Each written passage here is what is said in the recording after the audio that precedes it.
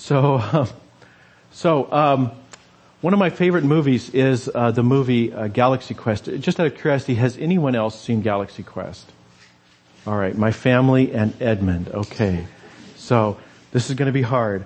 All right, so in the movie Galaxy Quest is a kind of parody of the Star Trek TV shows, and in it, the idea behind this movie is that the cast of a TV show, a Star Trek type of TV show, due to plot devices that don't really concern us, get caught up into a Star Trek type episode. So they're out in space and they're being beamed around and all that kind of stuff.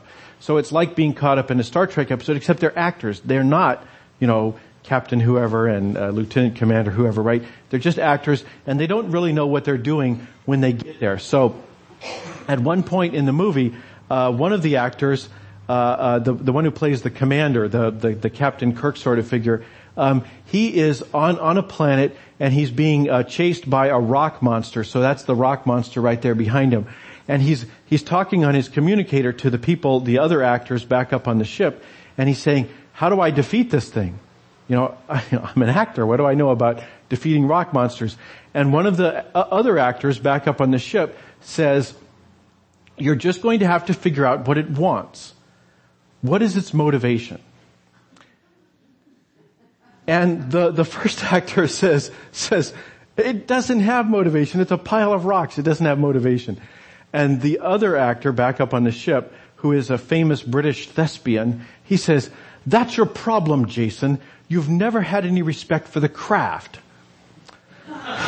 So a good actor should be able to look at a pile of rocks and figure out what its motivation is. So that's kind of the idea of the thing. But the question is, what is its motivation? When you look at something that's completely different than you are, trying to figure out what is its motivation is a real puzzle. That is what the psalmist is grappling with in Psalm 8 when he says, when I look at the night sky and I see the work of your fingers, the moon and the stars you set in place, what are mere mortals that you should think about them, human beings that you should care for them? He is wrestling with the question. Most of the time I think we can kind of say, well, of course, God is pretty much like me, and in fact God likes me a lot because I'm such a wonderful person. We can relate to God because we have a kind of a phony image of who God is in our heads, right? God's just that guy down the hall or the person across the street, just kind of the same but a little bit different. But the psalmist, he's out there, herding sheep at night or something, he's looking up at the stars and he's going, I don't understand God. I don't have the faintest clue about God. When I look at all this, who are human beings that you care about us? That's the question. What is God's motivation? How can we possibly understand God because God is so different? Let me show you some pretty pictures. This picture right here, back up, there we go. This is the Eagle Nebula. The Eagle Nebula is a cloud of dust and gas in space, and it's far away. If this was the size of our solar system, this quarter is about an inch across, and if our solar system from the orbit of Pluto was this big, so a big space, that's very big. But if this was our solar system, then this nebula would be about 80 miles away. So you drive to Wasilla and then you drive back. That's about how far away this nebula is.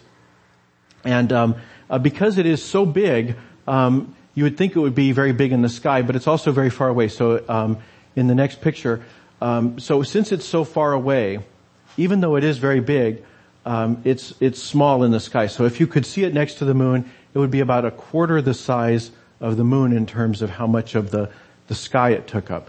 So that's about how big it is. The next picture shows why it's pink. We've seen things that glow pink. They're called neon lights, and they're all over the place. The difference is in space there aren't any tubes, right? There's no tubes, so you can't spell out cool words. You've just got a big blob of gas, and that seems kind of strange. It's hard to imagine a neon light without a tube, but actually we have them all the time. They're called the northern lights. We see them here in Alaska from time to time.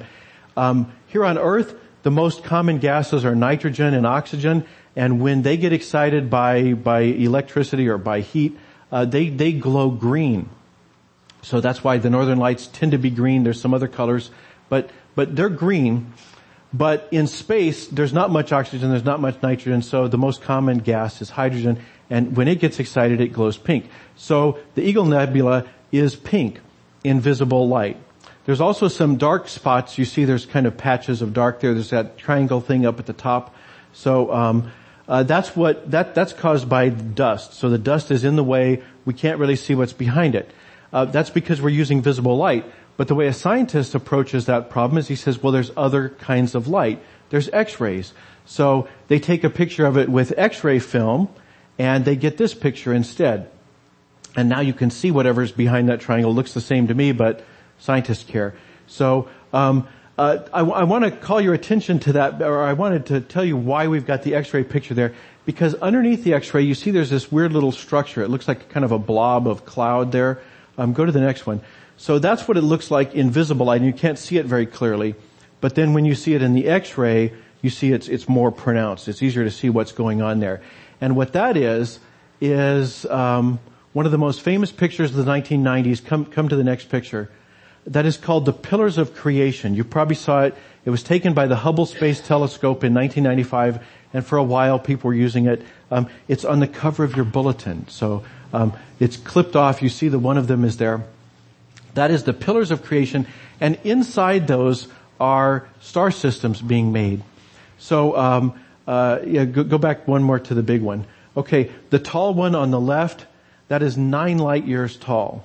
Okay, so a light year, that would be about 2 football fields. Okay, so somewhere in that cloud that's 2 football fields big is a couple of quarters that are being born in the Pillars of Creation. So that is kind of an interesting thing inside of the Eagle Nebula. A couple more pictures real quick. So you see it there in the X-ray and in the visible light, and then you see it the other way around, the visible light, and that's the 9 light year thing. So 9 light years sounds pretty big, 2 football fields with the everything we know about is, or everything that's handy to us is inside of a quarter. 2 football fields is big, but of course there's things that are much bigger. This would be 100,000. Anyway, I've forgotten the numbers. That would be our galaxy. Would be it would be about half as far as the distance from New York to L.A. So you start out in L.A. You can picture kind of mapping that onto half the U.S. And one more here, the Hubble Deep Field. Back up one more. Okay, this is the Hubble Deep Field. What they did is they said, let's look at the sky. Let's look at an empty part of the sky. And what they did is they took a chunk of the sky where there weren't any stars that they knew about. And it's as big as if you held this quarter up and you looked at George Washington's eye. Okay? The little piece, when you hold a quarter up at arm's length, the little piece in your vision that is the eye of George Washington. That's how big a chunk of sky they looked at. So you can see in this one, it's the next one. It's a 1/12 the size of the moon, so it's not very big at all. It's that little V-shaped thing there at the bottom. Now go back to the previous. So this is the Hubble Deep Field. When they said if we look at a part of the sky where there's nothing else there, what would we see? So this is an empty section of space. And when they looked at it with the Hubble Space Telescope, they saw galaxies. There's 3,000 galaxies in this picture. Everywhere they look, there's galaxies. And really, there's nothing magical about that part of space, because the only reason they picked it is because there wasn't already something they knew about. If they could look behind this thing they know about, they expect there'd probably be 3,000 galaxies behind that too. So essentially, every place you look in space, there's 3,000 galaxies. So there's lots and lots of galaxies. The galaxies are the size of half of a continent, okay, and in relation to our solar system being a quarter. So when I kind of go through this, when I put you through this, the facts may be boring, I know, but I hope the pictures are at least cute. I like these pictures as much as the facts, to be honest. When I look at the night sky, when I look at God's handiwork, when I come to that same realization that the psalmist had, that God is not just my chum who's across the street or the person who lives down the block, the one who I can relate to as a peer. when I actually stop and realize this is the God who made the universe, made those thousands of galaxies, who made the Eagle Nebula and the pillars of creation. When I think about that God, I ask the same question that the psalmist asks, which is, who is God? How can I possibly understand anything about God, much less my relationship with God? What is a human being compared to God? That's the question the psalmist asks. Now, we have been in for the last couple of weeks, and for the next couple of weeks, we're in the middle of a series of talks that I've called Ichthus, based on this ancient memory aid from the ancient church. Where's my picture? There it is. So it's this memory aid in mnemonic. Ichthus is 5 letters in the Greek alphabet, and what it stands for, what it stood for them, was Jesus Christ, God's Son, Savior. And that's where the fish logo comes from. The word Ichthus means fish. That's where the fish logo comes from. It's why we see it in structures or in carvings and so forth like that. It's why it's on bumper stickers today. Ichthus means Jesus Christ, God's Son, Savior. But we've already looked at Jesus and Christ, so today we're going to look at the middle letter in that. It's the word Theou, which means God's. And this gets to the question, how can we talk about the things of God? We can talk about God, but if we stop and actually say, what do I know about God? How can I put an apostrophe S at the end of the word God? How can I understand anything about God? How can I understand what God is doing? How can I understand what God's motivations are for doing those things? We confront this mystery. How do we understand the things of God? The apostrophe S is a tripping block for us because we don't know God. We can't puzzle out the kind of God who can make galaxies and make nebulas. The only answer is that God can reveal it to us. Last week, if you were here, you remember Peter experiences a revelation. Jesus says to his disciples, "Who am I?" And they say, "Well, some people say this, some people say that." And Jesus says, "Yeah, but who do you say I am?" And Peter says, "You are the Christ. You are the Messiah. You are the Son of the living God." And Jesus says, "You're right. The Holy Spirit has revealed that to you." The way that Peter understood anything about God and about who Jesus was because of the revelation that he received from the Holy Spirit. So today what we're going to do, to answer the question, how can we understand the things of God? How can we relate to God? How can we put an apostrophe S at the end of the word God? The way we're going to do that is by reading a different revelation the Holy Spirit gave Peter. So let's take a look at this passage from 2 Peter. Because in it, he tells us 3 things that we can use, that we can hang on to when we're trying to understand what is it that God is doing? What is the relationship that we have with God? We can answer the big question even in the face of the nebulas and the galaxies. So reading from verse 4 of chapter 2, Peter says, "Come to him, a living stone." So he's got this metaphor that if we are like stones, Jesus is like a living stone, that God's life is in him, and that as he works in us, we too can become living stones. We're not just inert, lifeless objects. We can become stones with life in them. So he says, he is a living stone, though rejected by mortals, yet chosen and precious in God's sight. So a diamond, I don't know, pick a stone you think is precious. That's what he's talking about. A stone that's chosen by God and precious.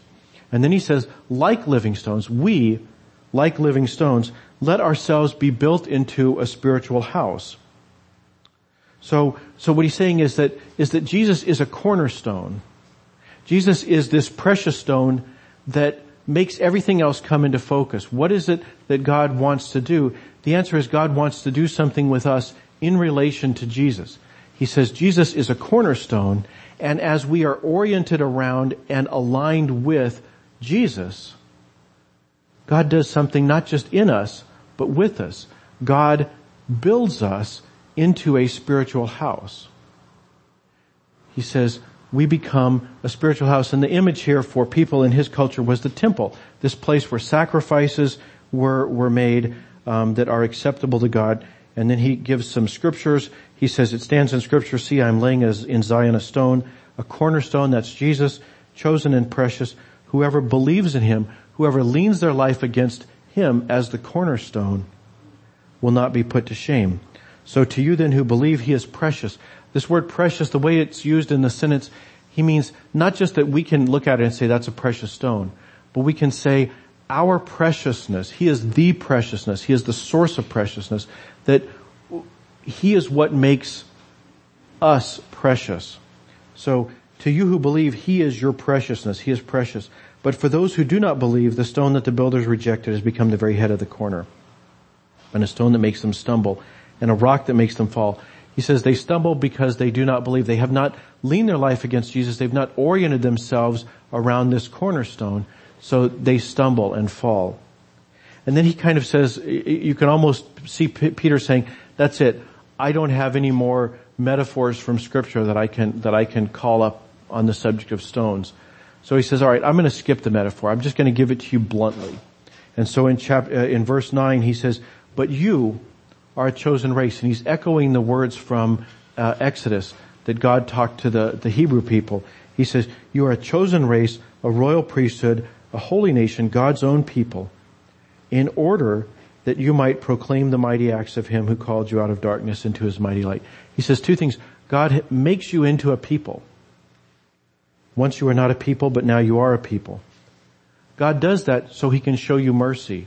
And the reason he does that is because he wants you to proclaim the mighty acts of him who called you out of darkness. So the purposes of God that Peter reveals to us, or that are revealed to Peter and Peter passes on to us, are not just that God will save us, turn us from stones to living stones, from dead people to children of God. That not only that, but then God will use us to make something else, the spiritual house in which praises abound. That God will align us around Jesus as the cornerstone. God will turn us into the church. I think a lot of Christians have a me and Jesus relationship. That I know what Jesus has done in my life, but they miss this second part. They don't see themselves as having any connection to other Christians.